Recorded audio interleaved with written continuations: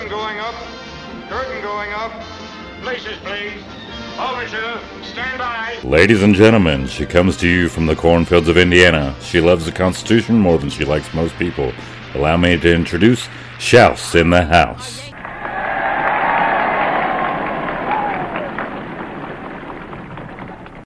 Hello, everyone. Thank you for tuning in. This is Shouse in the House. I have with me someone who needs absolutely no introduction for my audience. This is Ron Coleman. And for those of you who don't know, he is a lawyer. He works for the Dillon Law Group in New York. He's a pretty spectacular man. I've followed him for a very long time on Twitter. And it's funny because originally I followed you because you were just quippy and smart and funny, and I really didn't know nearly as much about you as I should have before. I know, right? Whenever everything about me, it's amazing. Whenever when you reached out and I've booked you to come on the show, one of my friends, his name is Steven. He's obsessed with you. He's read your blog, every single one. Like, he's your biggest fan in the whole world. Oh. And if you're not friends with him, you should be in real life. He lives in New York. He's like, I've got some articles I'm going to send you. You need to ask him about this. You need to ask him. I'm like, dude, I only get an hour. I've got a limited amount of things I can ask him. So I'm really, really incisive, though. You're going to be amazed how quickly I can answer any question about anything I've ever written, about any topic, and I have written about every topic, because if your listeners have not yet picked up on this, I'm extremely humble and self-effacing, as I should be. Right. Yeah. So let's start with why you should not be humble, actually. And I'm going to start with, like, I guess maybe for me, what was your claim to fame? Like, what you are known for, which is your Supreme Court case with the slants, and how huge this was in the trademark world and the First Amendment world. So I would consider myself an absolutist when it comes to free speech, certainly with regards to the government's inability to interfere with my ability to speak, express myself, and assemble. And so I would like for you to kind of talk about that case, just for the audience. Some people may not know. Cliff's Notes version from a dumb girl in Indiana. So he had a band. It was an Asian American band. I wasn't in the band. I did have a band, but not since the 80s. Okay. The band wanted to trademark their name, The Slants, which, gosh, man, the humor in that is great anyway, right? Well, right. I mean, it's something that is known. It is a concept called reappropriation. Right. So you took a nasty term, or you made a slur up. We, the target of the slur, are going to reappropriate it, repurpose it, and make it a point of pride. You call us slants, we're slants. Yeah. In your face, we're going to be slants.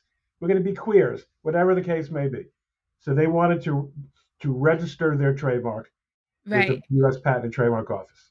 And the U.S. Patent and Trademark Office said, no, you can't do that because it may be a disparaging. And I was like, when I first read, into the case, the premise is ridiculous. How do you look at someone who is of that nature and tell them they can't use a slur that's been used against them? Well, there's a good answer to that. First of all, you have to be aware that they were following the law at that time. The Lanham Act, which is the trademark statute, actually prohibited the trademark office from registering any trademark that was disparaging, which probably made a certain amount of sense in the late 1940s, but it wasn't meant as group disparagement.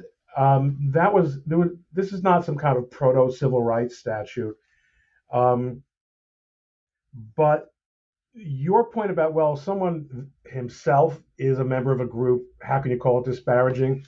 Remember that the idea behind reappropriation is to acknowledge that it was disparaging. Sure. Also, we can't take the position that if a person is a member of the group, he can do it, but someone who's not a member of the group can't do it.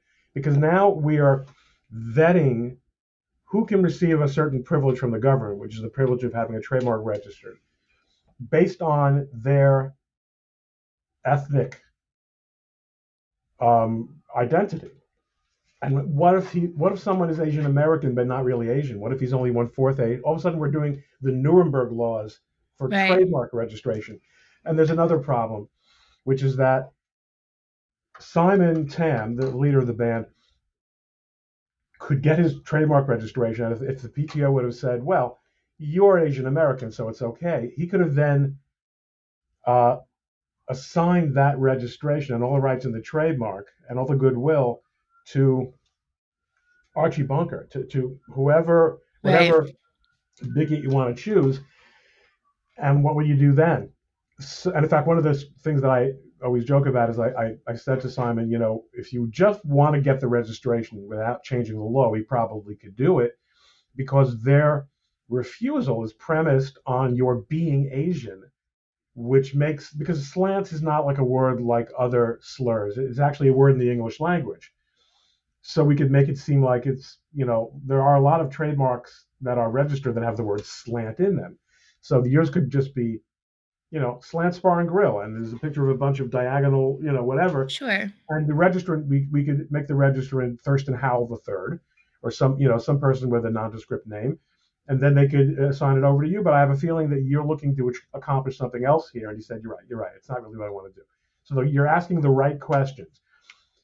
We took it to the Supreme Court. Well, I mean, we appealed knowing we would have to go to the Supreme Court to win, on the ground that the statute itself, which prohibited registration of trademarks that were disparaging, was unconstitutional, that it constituted viewpoint discrimination by the government, and not only viewpoint discrimination, but also content-based discrimination, that they're going to decide which trademarks are nice and which are naughty. And that might be something that in the 1940s didn't sound like such a crazy idea, but by 2000 and the teens, when we started this process, there was nothing like a meaningful social consensus on what kind of things you can and can't say. And First Amendment law has come such a long way since those days, and since the last time any court seriously considered the statute. So we ultimately won. It was really, we just had to do everything right and have the right case. The Redskins were trying to, and they succeeded because of our success. They were trying to salvage their trademark at the same time under the same argument, but theirs was not the right case, because now going back to your earlier point, we had the guy who himself was the Asian American, a much more politically acceptable way to deal with this statute. Now, by the way, the Redskins ended up changing their name anyway, which you as an absolutist will appreciate, reinforces the idea that the government, you don't even need the government to do this choosing of winners and losers. The market will do it, because in order to get a trademark registration, you have to use it. Yeah. In the U.S. system, you have to use it. You can't just register it. Ultimately, trademark rights are earned by use. So if you're going to use something that the market won't let you get away with using, you're not going to have it. You're going to either get bricks through your window, or you're going to go out of business. And essentially, that's what the Redskins were facing. So for all the fuss that went on around them, they took a knee. But long term, it had some massive ramifications. Like, you think about like a drop in the water and the ripples that come across. Like, what you were able to accomplish is massive. So I know you're not a prideful man in any way, shape, or form. No, you have exactly. you're the most humble person I've ever known. But realistically, like, that's a huge thing. And so as somebody who is very adamant about the First Amendment, like, I am very appreciative that there are people like you who do go fight for those things. There are not. There really is. God, threw away the mall after creating me. I think but there are people who do similar things. Yes, I agree with you on that. But like Yeah. me, come on. There are people who make people like me usually by Oh, this you're gonna age make are me cry. retired. Okay, so there's obviously they're not. You might think that they're like me, but no. I appreciate that. I mean, I do think the case is definitely still being cited in opinions because it clearly did stand for something other than the very, very narrow issue. And unfortunately, it didn't have the kind of ripple effect that I hoped it would have because, one of the things that the opinion does get right, I think it got most things right. I don't think it got everything right, actually, but is that the Constitution, at least, doesn't recognize a category called hate speech. There's no such thing as hate speech in First Amendment law. I was kind of hoping that the greater world would say, well, everyone is not bound by the First Amendment, but this idea that there's really no way to usefully describe some speech as hate speech is probably a good idea for anyone who values communications and freedom. That was a vain hope on my part. That really was not long after that the social media censorship and the government's active and heavy-handed involvement in outright political censorship really kicked in, especially from 2018 until today. Sure. So that kind of transitions us into the discussion of the First Amendment in general and where you see that playing out. So that you mentioned there's no such thing as hate speech. It's something I've preached for a really long time. I'm like, you may not agree with what someone has to say, but from and I think this is the other thing. People conflate free speech as in like you and I versus the government and me. The government cannot compel my speech. Now, you as my employer, you as my friend, you can say to me, yeah, I don't want to associate with you anymore. I don't want you with my company. I don't want you, like there's a total and complete difference when we're talking about the constitutional right to free speech between people and the government. And I think people conflate those two things really frequently. They do. That's right. But what people who make the point that you have just made sometimes miss is that, in other words, that was a common thing for people to say when people like me would complain about censorship by Twitter, by YouTube. Say, hey, they're private companies, man. Bro, the minute they took a dime from the government, they weren't a private company anymore. I don't know whether they're taking dimes or not. I mean, it's not really dependent on that because the government buys and sells with everyone in the world.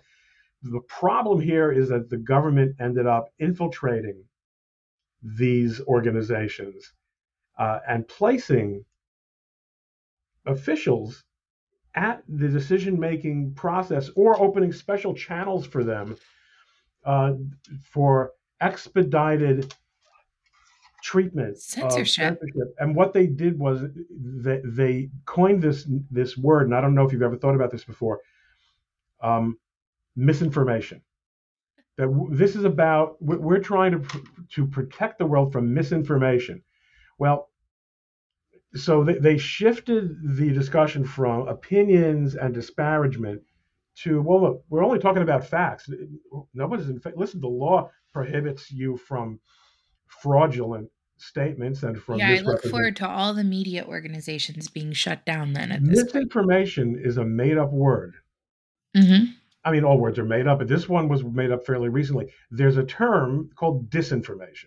That's where you purposely put false information into the conversation in order to deceive. There's also a word called misinformed. Someone is misinformed if they think they know about something, but they don't. I do not believe that there was a meaningful usage for the word misinformation 10 years ago. Misinformation is and this is Ron Coleman's novel insight.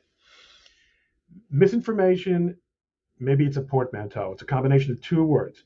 disinformation, which has this terrible propaganda. You know, disinformation is what the commies did. Disinformation is a big brother. And misinformation is a mistake. People are misinformed. Most of us are misinformed. We all of us have incorrect ideas about something. They Sure. made up this idea called misinformation, so that they're not quite accusing you of purposely lying, but they're saying you're passing on things that are really haven't been vetted by The official truth. experts. Yeah. Like, things about COVID, things about masks, things about boys and girls not being boys and girls, whatever the top subject might be. Now, or about elections.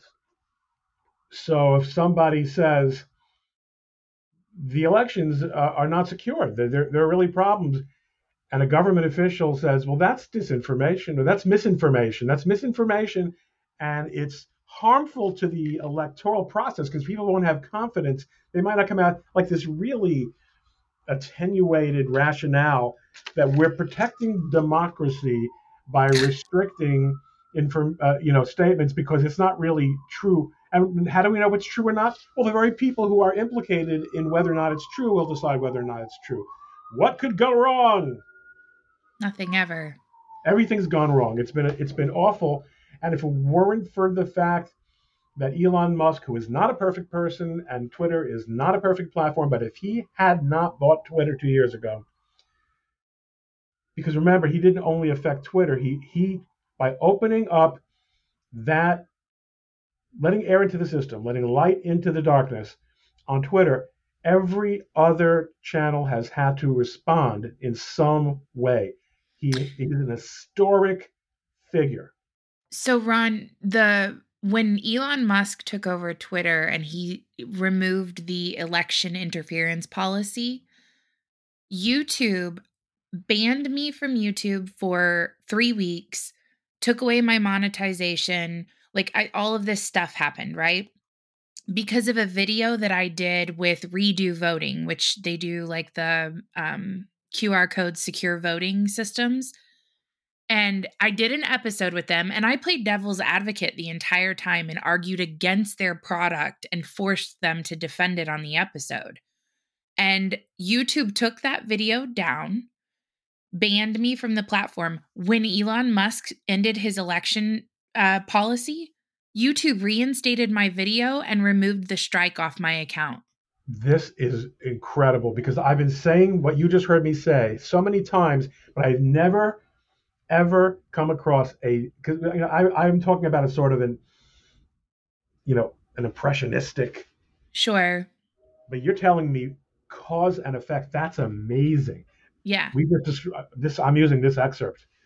Excellent. Yeah. So, and I mean, fully reinstated my account. Even like my warnings, they took all of it off because there was another video that got taken down where I had filmed a debate that was like a protest that was taking place at one of our local health departments. And there was a woman who was arguing with me about mask efficacy.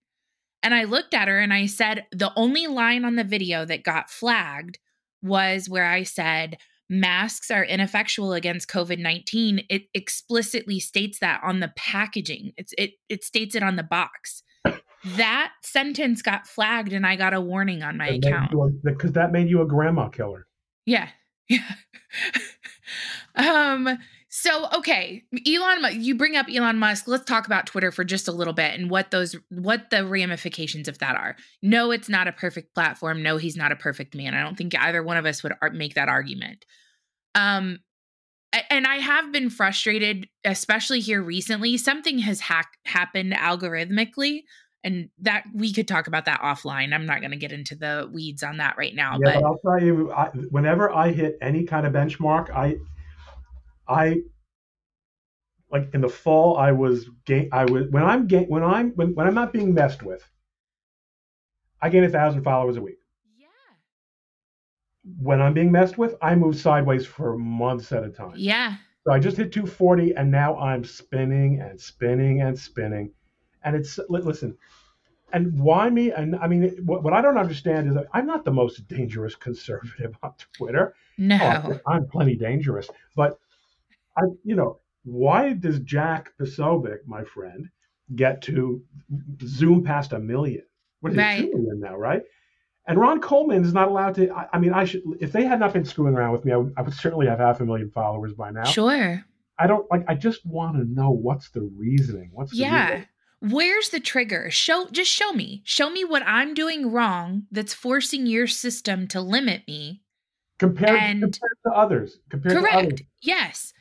I think there's a couple things for me. I cuss a lot. Like I know, right? I have a horrible potty mouth. It's absolutely atrocious. So I think that what that immediately does is it triggers that not safe for work policy.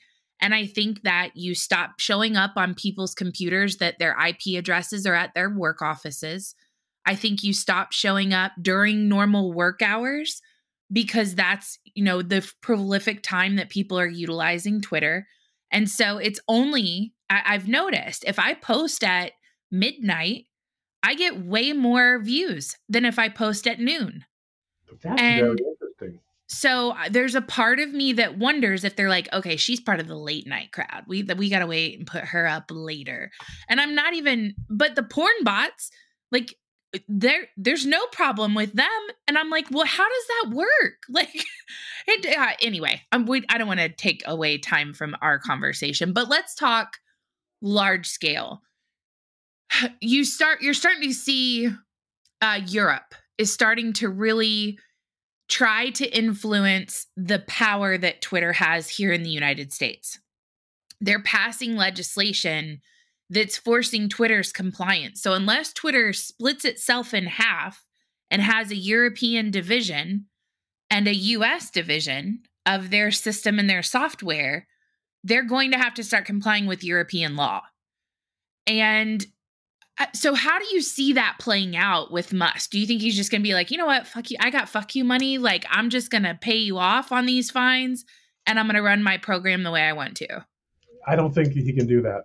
I don't think he has the resources to do it long term. No, I don't think anyone does. And also his investors, I mean, I believe, and this is just based on my perception, I've never spoken to the man, but my perception is that he is driven by a mission. But on the other hand, he does want to make this a profitable business, and so do his investors. Right. So you can't just write off Europe. And I've been writing about this since well before Elon. Well, because the issue of global, extraterritorial censorship affecting what we Americans can see it's a troubling one, and it's a complicated one. It's part of what living in a global world gets us.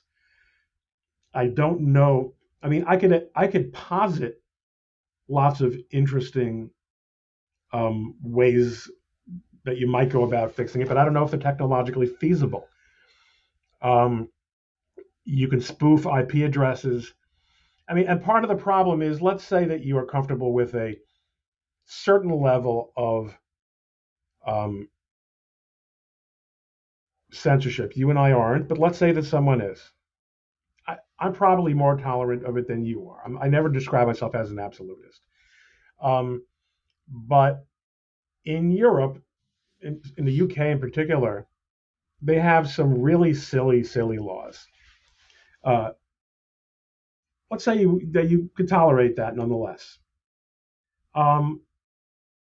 What do you do then with China and Russia and despotic countries that want to they're not just worried about messaging, they're worried about actual promulgation of information. Right. They don't want you reporting on what's going on in Ukraine. They don't want you reporting what's going on with the Muslims in China. And they tell you that those if those kind of tweets are going to keep up, you're not going to be allowed to use Twitter in our country. I don't, I think you can't have your cake and eat it.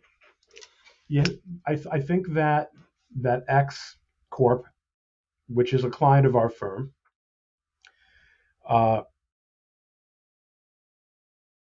so I have to speak carefully, but I didn't you realize that, Ron. I apologize. don't have to apologize. This is just my little opinion. I'm not speaking on behalf of the firm or on behalf Okay. of X Corp. And as far as I know, in fact, I'm sure that the work that we anticipate doing for them in the foreseeable future has nothing to do with what we're talking about right now. But the point is, Okay. I would imagine that what they'll have to do is decide what's the world that we're going to serve, and how can we do our best in that world. And we're just not going to be able to worry about about China, or whatever the case may be. You can't have it all. You got to draw a line somewhere. So your question was about Europe. I mean, Europe itself is going through massive cultural changes. They have ignored certain truths about what's happening to their social structure and the effect of their policies on their on really the viability of countries that had identities that are rapidly losing those identities. And the implications for that process are far greater than what happens on X. Yeah. They implicate who are our NATO allies and what are their policy desiderata, and who are this world has gotten complicated, and it's always going to get complicated. But the situation these countries and our country have put themselves in was so unnecessary and so stupid and so obvious that it would go this way to anyone with his eyes open from go. And Yeah. it just goes to show you how ideologically blinded people can be when making decisions for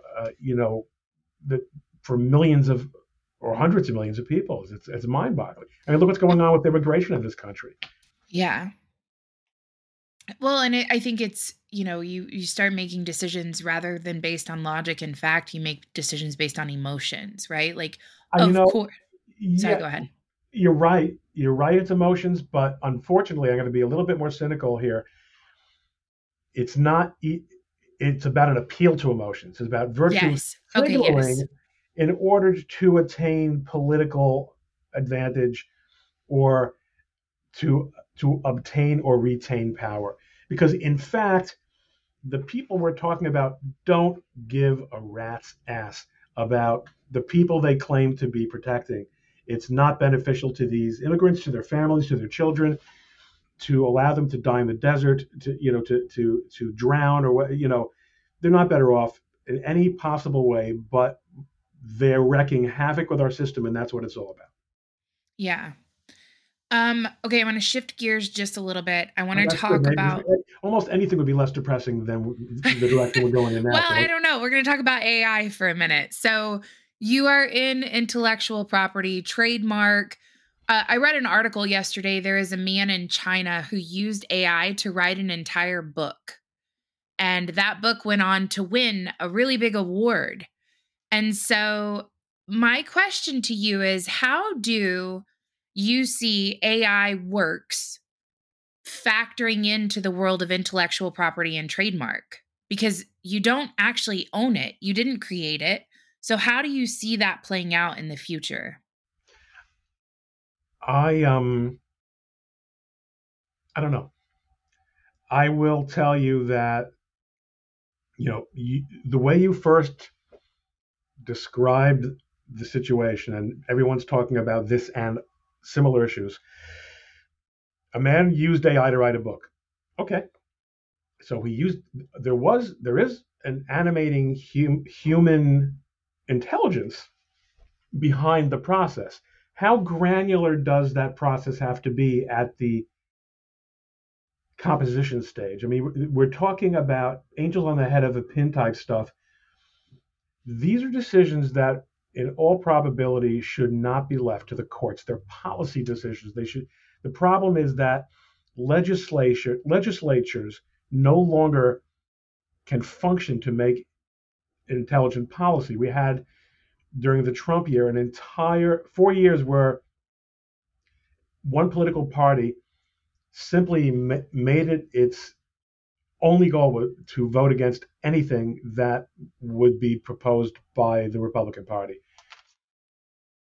You can't expect a body that operates like that to make policy. But under the constitutional order in our country, decisions about the extent to which AI compositions should be given intellectual property, and we're mostly talking about copyright here, although I believe it could also apply to patents. I mean, Yeah, what if it moves into like a CAD system where an AI creates, exactly. You could right, an engine or something? Yeah. right. So right, and you have macros, and you have applets, and you have routines that a developer will make part of the process of the creation of a widget. The protection of those kinds of inventions, if they're inventions at all, does become the subject of very expensive and very interesting and far above my pay grade. Yes, far above my pay grade. Discussions. I'm not a patent lawyer, and I'm not a technologist. I am, for an old guy, someone who's very comfortable with the internet and with technology. But all things being equal, you will find much better informed people to answer questions on that topic. Well, I thought I'd ask only more for your opinion more than like your legal expertise, but I also, from the perspective, like the software developer could say, well, you wouldn't have that book if it wasn't for me, so I have intellectual rights to that product that you just got from my software that generated it. Well, so look, as a general rule, software patents are right after business process patents, which software patents, I believe, are kind of are kind of. They're extremely hard to get, and they should be, Right. partially because of what you just described. And be like Windows, you typed your book up on Microsoft Word. I have rights to that. You know what I mean? Like I get it. Right. I mean, again, you have the questions of authorship, of invention, of originality. There's a concept in patent law called the prior art. When you file an application to patent an invention or process, you have to disclose the prior art. You have to say to the patent examiner, you know this, I see you're nodding. You say to the patent examiner, here is what the technology up until this time could do. It goes up to here. Here now is where we take it. Here's our contribution. And what the patent examiner then does is determine whether a skilled practitioner of that art, whether it's software development or whatever it is that the invention applies to, diligently utilizing the tools that are available in that field, would eventually, that's called the obviousness bar. It doesn't mean that someone else already invented it, but it means that if someone had tried to invent it, they would have, and you can't be the only person to say, I was the first person to put an eraser on the end of a pencil. Right. So I now get to no. I mean, really, if you think about it, that was actually kind of an obvious. Now, some things are only obvious in retrospect. Right. But that's part of the fun of patent law, and I did find it fun, but it got extremely technical, and also I mean, I did patent litigation. I was never a patent lawyer, but changes to patent law and to some of the procedural aspects really made it cost prohibitive to practice in that area unless you were surrounded by a lot of people who really knew what they were doing as patent lawyers, and I just didn't want to get involved or stay involved. Yeah. So just a quick aside to let you know, at one point in time, I thought I had like the greatest idea ever. Like I was ready to file for a utility patent. I'm like, I've got this. So my daughter stuck a popcorn kernel all the way up in her nose. And we went through 3 different tools at the pediatrician's office to try to get it removed, but it was like behind the actual nasal cavity. So we had to go to an ENT doctor where they finally were able to remove it. And I was like, okay, this can never happen again. So I took a little drill and I drilled holes in my popcorn bowl, and they were just the size of the popcorn kernels. And then I put like a little cup underneath of it. And so then you pop the popcorn, you shake the bowl, and all the kernels fall down in the cup, but the popcorn stays up at the top. You mean the unpopped kernels? Correct. Yes. Yes. And that's what your daughter stuck in her nose? Yes. Yes. And so why did she do that? Because I don't know. Because she's crazy. So the fun of it, obviously. What could be more fun? Right. And so then you have, for the people who like to eat the unpopped popcorn kernels, you have your little bowl of your unpopped kernels, and then you have the safe bowl for the kid to not choke or chew or break a tooth or whatever. There are people who eat the unpopped kernels? Yes. Yes. The things I've learned already tonight. Okay. Yeah, well, we're Hicks. We live out in the middle of nowhere. You city folks don't know. That's like a delicacy. You put a little bit of extra butter and salt on it, and you eat the unpopped kernels. It's ridiculous, really, if I'm being honest with you. But okay, so I want to talk, completely shifting gears now. No, but you didn't finish the story. I interrupted you. You thought you were going to. Oh yeah, I thought I had the greatest idea ever, and then some dentist had already come up with it. Oh, and it was prior art brought. Someone had already. Yeah, and I was so disappointed. I thought that I was just the smartest mom in the world at that moment, and I sure was not. Okay, so I want to talk January 6th cases, and I think you had a couple of these cases, so I want to be careful and respectful of that fact. I'll tell you if I can't answer something. You can ask whatever you want. Okay. So I specifically in the implication of the First Amendment. That's why I want to talk about this, right? So the halls of Congress on the day of the certification were open to the public. They were not closed. The halls of Congress are only closed like 2 days out of the year. It's Christmas and I can't even remember the other day. Like that's it. You can go in there. It's the people's house for a reason. So I just first and foremost, I would like to just clarify that. Now, I was under the impression that you have the right to petition the government for a redress of grievances. That is your right. And I feel like that right was violated by the government officials who prohibited these individuals from entering the Capitol building. Now, I am not condoning violence. Don't be breaking the windows. Don't be beating people with flagpoles. That's not what I'm talking about. But if you hadn't have tried to prevent them, we obviously see they just peacefully walked through the hallways, maybe carried a lectern or two, not a big deal, right?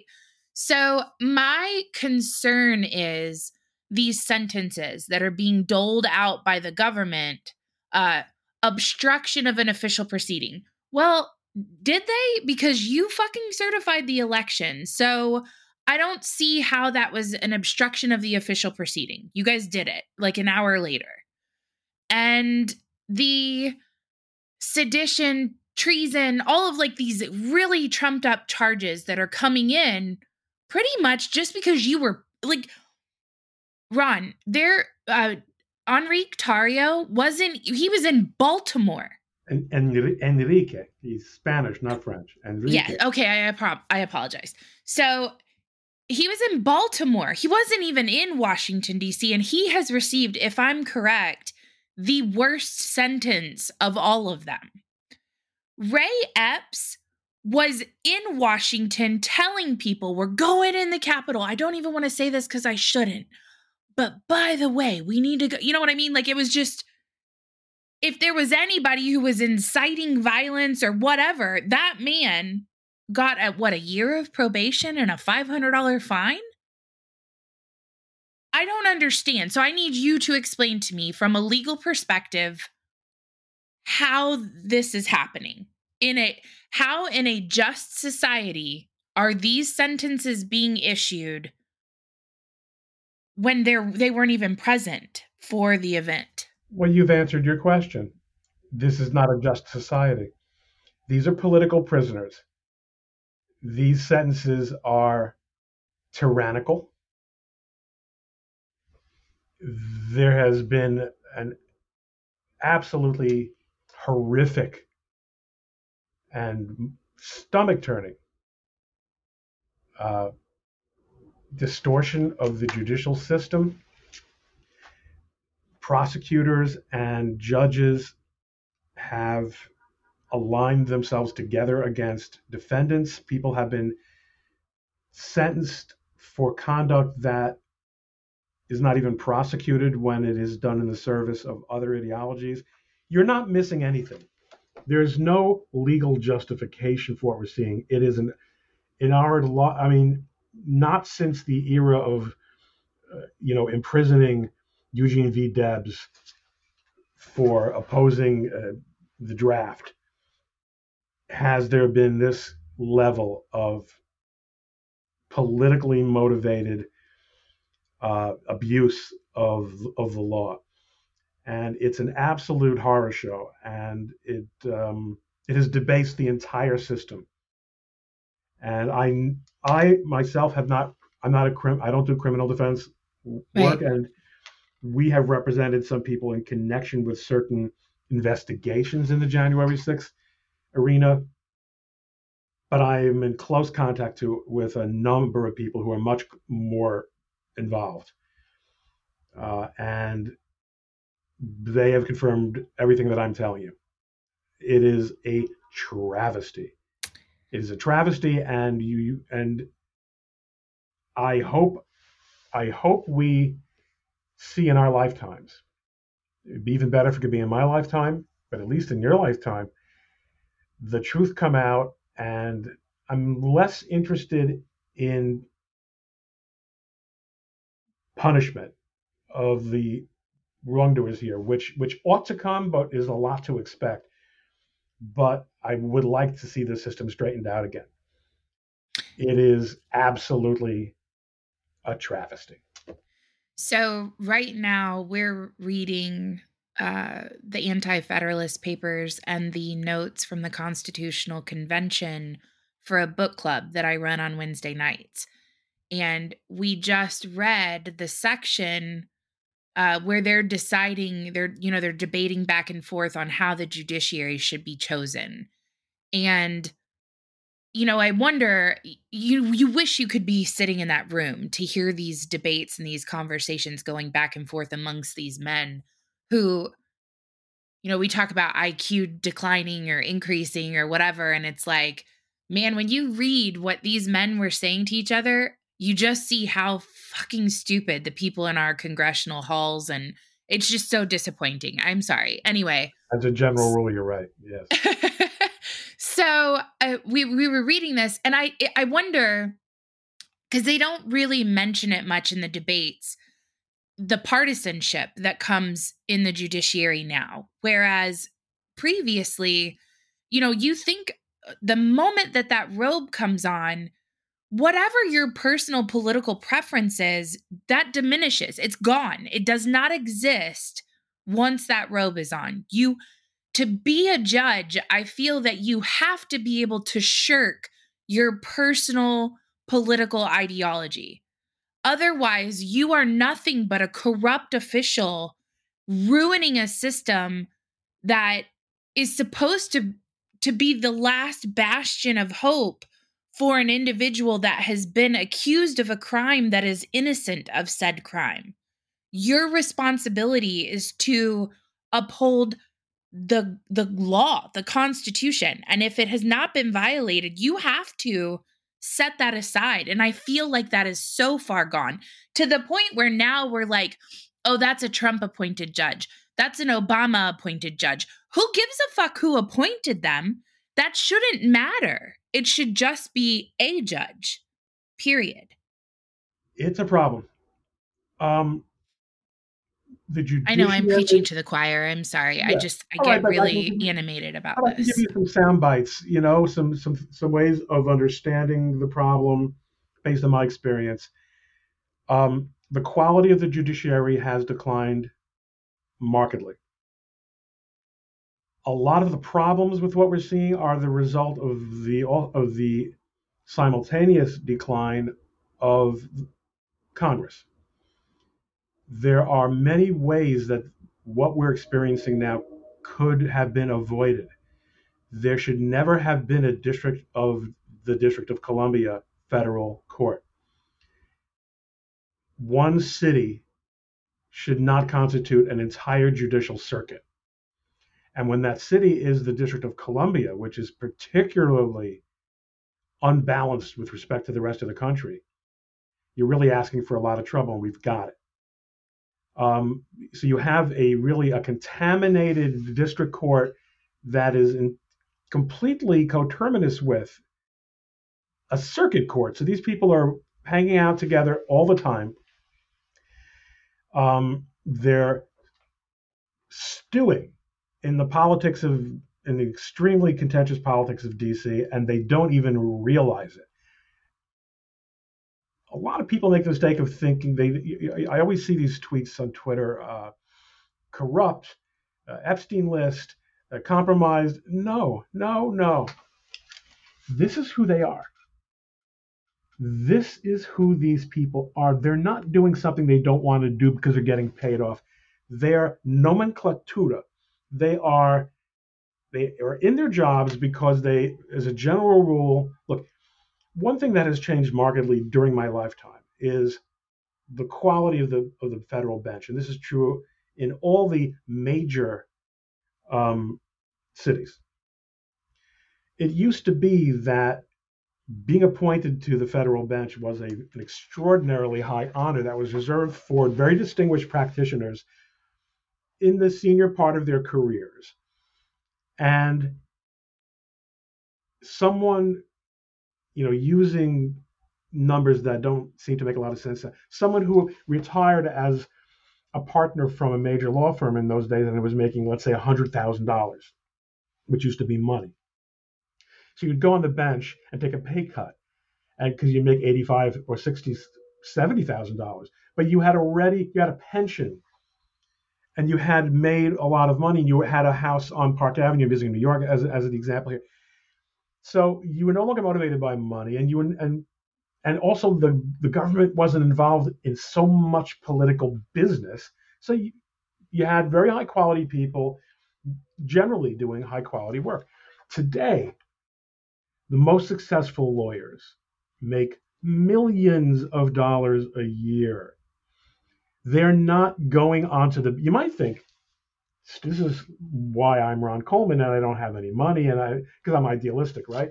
I would think if I made millions of dollars a year for even 3 or 4 years in a row, I'd have all the money I could ever possibly need. Right. And then I could do whatever I wanted. But no, people who make millions of dollars a year, what I've seen is that they tend to get very used to having millions of dollars a year. Right. They're not going want to make on more to the millions bench. of dollars. They're not going onto the bench. So who is going onto the bench? Former prosecutors, former government officials, people who are not necessarily mediocre. People can choose public service for very idealistic reasons, but in many cases are mediocre. And plus, you have the effect of affirmative action. There are some judges who are so stupid, so utterly unqualified, people who have never tried cases, people who are not litigators, and they are put into these positions, again, because they are nomenclatura. They are guaranteed lifetime employment at $200,000 a year with very good benefits and exquisite working conditions.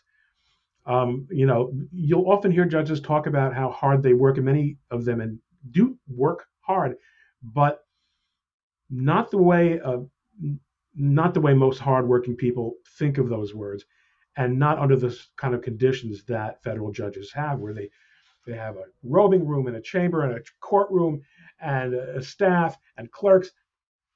It's a pretty cushy existence.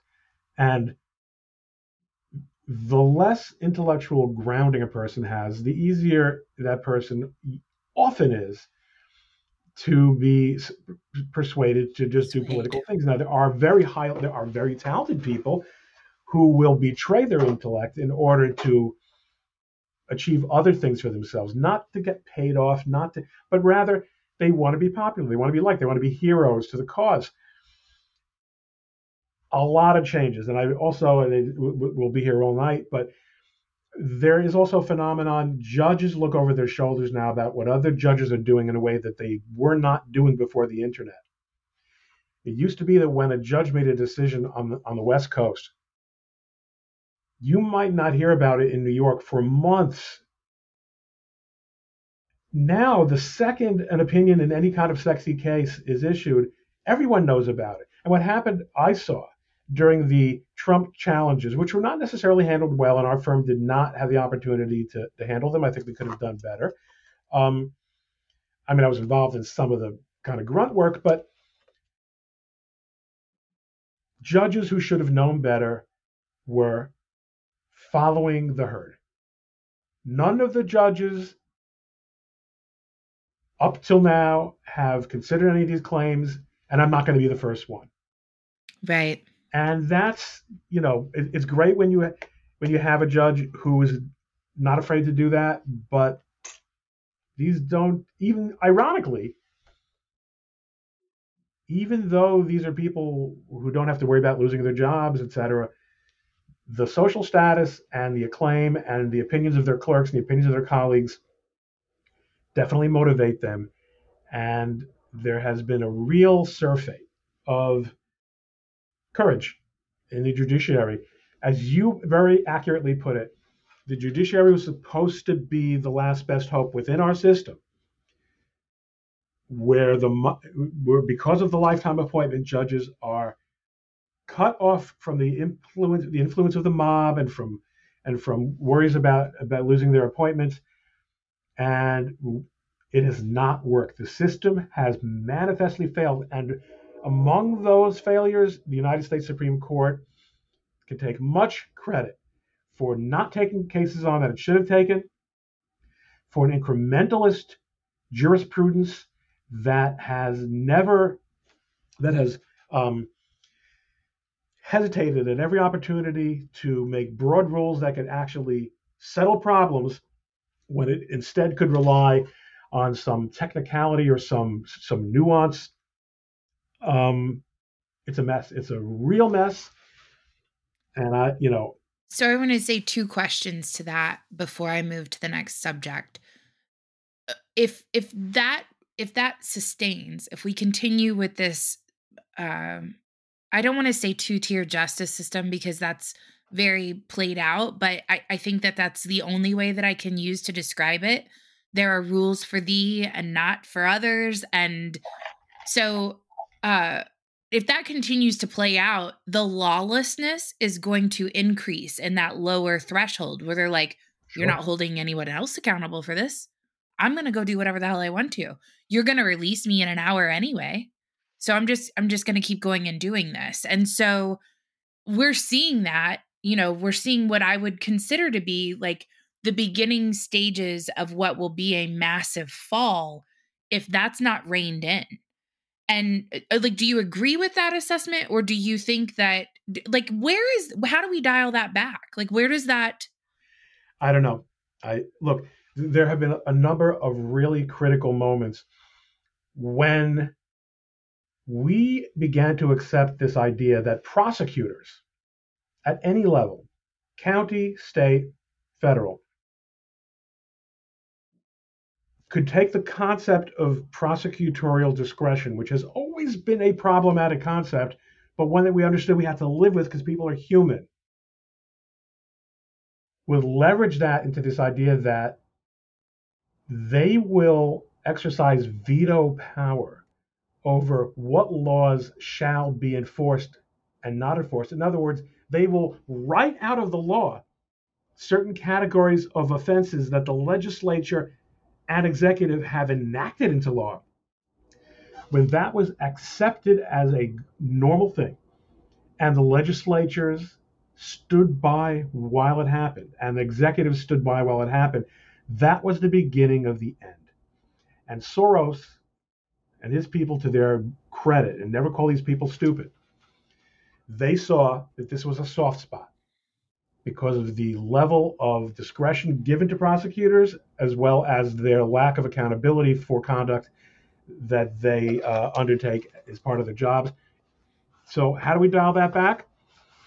I think if there would be some kind of legislative statement at the judicial level in a state like Texas or a state like Florida, that maybe would even begin to possibly put some heat on other states to say that is not an appropriate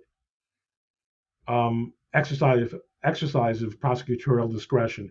You cannot make, as a prosecutor, policy decisions about laws that you don't like.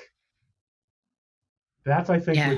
that's a small and frequently overlooked area that I think we could make a difference with. I don't remember what the second question was, so Well, I'm then going to edit go it ahead out. and go. Obviously, you're Jewish. I think everyone knows that. And so, quick, just qualifying story real fast.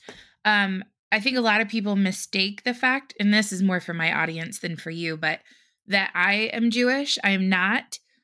Just my uncle was Jewish, and he escaped from Nazi Germany and then went on to be the CEO of Porsche.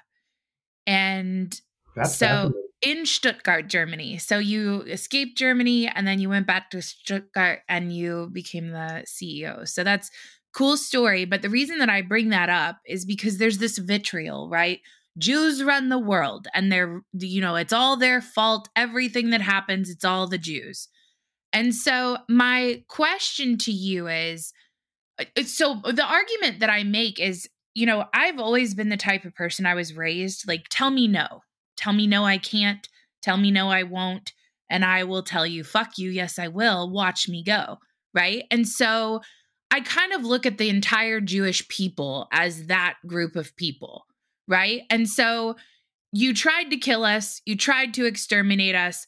Fuck you. We'll take over your world. Like that's kind of like how I see the Jewish people, not literally, but figuratively. Well, I think that when you hear people talk about the Bolsheviks and the large percentage of Jews in the early Bolshevik movement and their involvement in murdering in cold blood the family of the Romanovs, the Tsar and his family, that I believe is an accurate statement. That Jews in Russia had been treated like absolute shit for centuries. And these people were not religious, but they certainly were out for vengeance. That's a real crappy way to conduct yourself in the world. Our religion teaches us that revenge is God's business. If you believe in God, you know that you cannot have taken from you anything that God wants you to have, and you can't take from someone else anything that God wants that person to have. And vengeance is mine, saith the Lord. Everyone is familiar with that phrase. But in the rest of the world, I think it's fair to say that, I don't think there's that kind of. It's true that there were Jews that had that kind of attitude in the radical early days of the 20th century through the 50s, and you have scumbags like the Rosenbergs who were communist spies, and they deserved everything they got, and far worse.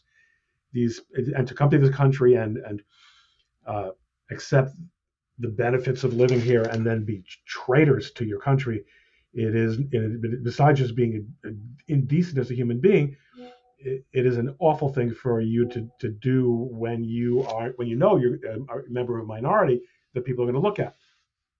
But there's also an historical trend of Jews, for whatever reason it is, whether it's cultural or genetic, tend to overachieve. Jews, we do have that attitude to some extent. The word Israel, Hebrew Yisrael, means he who wrestles with God. right? Because Jacob wrestled with the angel of God.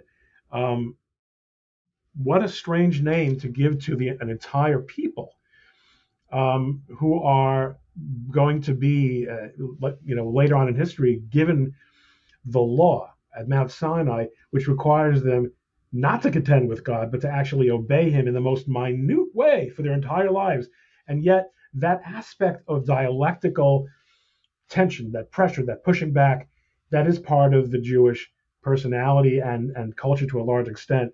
So, I know where you're coming from, but I would be, I think you're thinking about it is a very limited use. I think in the Russia context, it makes sense, but in the context of democratic countries, I don't, Well, less vengeful and more in spite of you. Like, I will succeed in oh, spite of you. listen, I'll tell you something.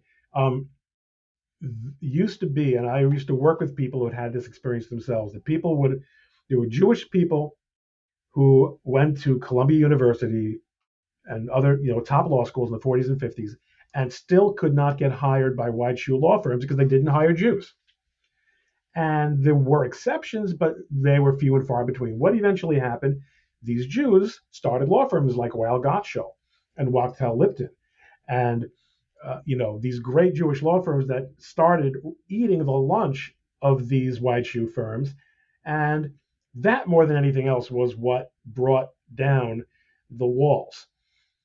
That is what you're talking about. Is it okay? Yes. Yeah. You want to let me into your golf club? I'll build a nicer golf club. Yeah. But not everyone, not every minority has that sort of God-given ability to put its mind to getting things done and doing it. Sure. So, this uptick, Twitter is probably, that's where I spend the majority of my time, and which is sad. We'll edit that part out. We'll pretend that I didn't just say that, but no, I'm just kidding. The vitriol towards Jews, and maybe it's always been this way, and I'm just now recognizing it because people are getting more emboldened to say it. Can you talk a little bit about why you think that's happening, and a little bit more in the grander context of things, like with the Israel and Hamas situation? You graduated from Princeton, correct? Yes. Yes. And, you're seeing some of this college campus type situation. You came from an Ivy League university that now is, and I don't know if Princeton's guilty of this, but some of these Ivy League universities are allowing some pretty terrible things to take place. Yep. We've already talked about hate speech is not a real thing. So let them say what they will. But why do you think there's an uptick in it? And why do you think... Okay, I'm going to leave Israel Hamas second. Let's talk about the vitriol first, and then we'll talk. So Israel Hamas has given permission to, by merely renaming anti-Semitism, anti-Zionism, to make life extremely uncomfortable for Jews, especially if they evince support or even a failure to condemn the state of Israel. There are so many factors that go into this. One of them is the fact that the universities have taken on a tremendous population of students from Muslim countries and Muslim immigrants for various reasons, who have been taught anti-Semitism and who grew up in an environment of anti-Semitism. And Jewish professors and administrators are weak and worthless, and far more interested in impressing their friends at how liberal they can be and how much they, in a sort of Maoist struggle session mentality, are willing to accept group guilt. They are not people who have a meaningful Jewish component in their lives. They identify as Jewish. They, if they're much younger than me, they're better than 50% likely to be intermarried. Their children are not Jewish. Being Jewish means very little to them. Being successful and being accepted, despite having a Jewish last name or being identified as Jewish, is far more important to them. So Jews in academia have brought this on themselves to a great extent. And they're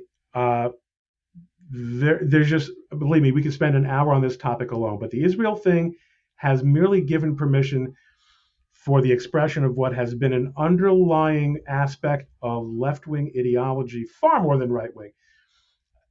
Look, of course there are right-wing anti-Semites, but they tend to be really on the fringes of things. And here's the other thing. I don't really care if people are anti-Semites. I don't care what they think. I even don't really care what they say. By the way, if they knew as many Jews as I did, they might be even more anti-Semitic, okay? Just stay out of my face. Right. Don't attack me. Don't condemn, if you're going to condemn me, be prepared to get condemned back. And the same rules have to apply to everyone. So if there's going to be no hate speech, there's no hate speech. That also means no hate speech criticizing your stupid ass DEI program or your affirmative action, whatever the case may be. That's not the way it goes. Right. So we're so out of whack. And the Jews, by virtue of this, as I put it before, God-given ability to succeed in almost any environment you put them into, have brought onto themselves, by abandoning God and the Torah and by abandoning a meaningful religious commitment that enables a person to prioritize what is important in life and what he's living for and what his purpose of living is. They have enabled a world in which it has become truly ugly to be a Jewish student or a Jewish faculty member, but also any white, heterosexual, and certainly male in any of these environments. The Jews are just always the most acutely affected by this kind of discrimination, but they are stand-ins for Western values, for Christianity, ironically. And the problem here is that, well, there are many problems, but one of the problems here is that our institutions, including law enforcement, have made a decision to allow this sort of soft terrorism to take place on college campuses, on bridges and roads and tunnels and airports and in front of the cancer hospital because of the identities of who's doing it and who it's being directed to. It's only the Jews after all. Right. This flexing and these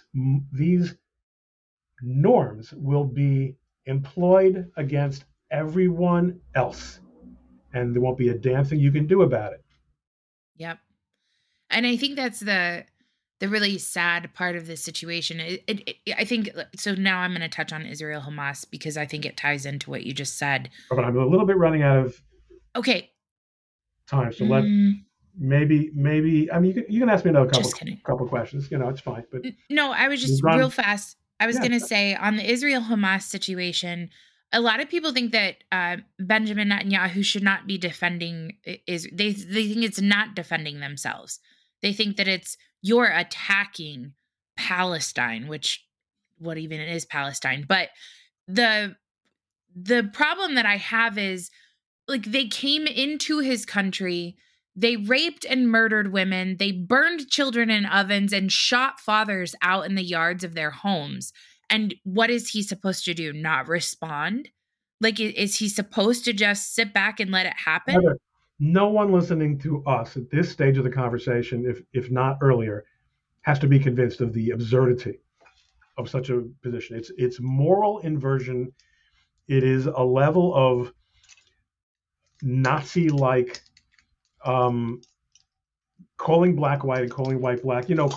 After Reichskristallnacht in 1938, most people don't realize that the Jewish communities of Germany were sent a bill for the cleanup for all the destruction they caused by being the target of government approved and inspired and coordinated to some extent rioting by Nazi activists.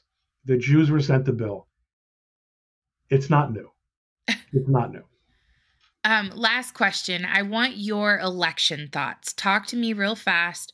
Just give me we just had the Iowa caucuses.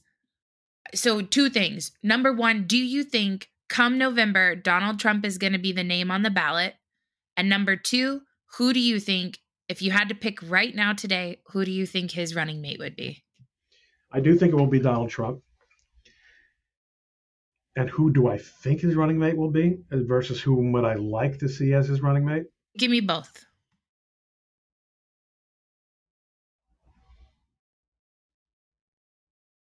I would be very happy to see Vivek Ramaswamy as his running mate, but I don't think that would be a good use of Vivek's talents. I'd rather see him as the head of some department in the administration. But that would be my wish list. In terms of what do I really expect? We're in such uncharted territory. I just, I do hear some names that mortify me.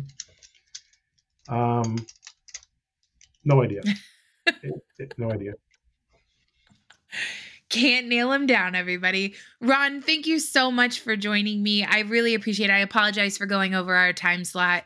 Thank you so much. I really appreciate you. Will you please tell... This was a great conversation. I really appreciated it. Thank you. Will you please tell everyone where to follow you? I know that you have a blog. Are you still doing that? I don't really do the blog so much anymore because it was mostly about trademark law, and I'm just focusing on that a lot less now. Look for at Ron Coleman on X. That's where everything really crosses through. I do have if you look up Ron Coleman lawyer, you must use the search term lawyer, or else you're going to get the bodybuilder. I do work out, but I'm not big Ron Coleman. At Ron Coleman, roncoleman.com or at Ron Coleman, and I'm on all the platforms. But if you want to find me, you're not going to have to try. All right. Thank you so much, Ron. I appreciate you. Everyone, thank you for tuning in. Tell me when we're going to expect to see this. Right. Oh, yeah. This will go out this weekend. So I'll probably edit it this evening. There's nothing to edit. I'll probably release it raw. So excellent. I'll have it out. You asked very intelligent questions, and I really enjoyed talking to you. I'm sure going to use a lot of this, in my own social media. Have a good night. I'm sorry that I know that I wasn't really the person that replaced Elon Musk as your. No. Oh, so okay, I'll tell you. Who was that? Yeah, right. Yeah. So it's Banksy, the street artist. Like, I am obsessed with street art. Nobody knows that about me. And I'll probably edit this part out because I don't want anybody to know that, because hopefully I'll get him at some point in my lifetime. Right. So all right. Thank you so much for taking the time to listen. I hope you enjoyed this episode. If you'd like to be notified whenever we have another episode come up, please subscribe. We are available on Spotify, iTunes, iHeartRadio, Google Podcasts, wherever you listen. Please make it a great day in America. This is the country where few people leave, too many people want to enter, and dead people still vote. Take care. Praise the Lord, and pass the ammunition, and we'll all stay free. I know not what course others may take, but as for me, give me liberty or give me death!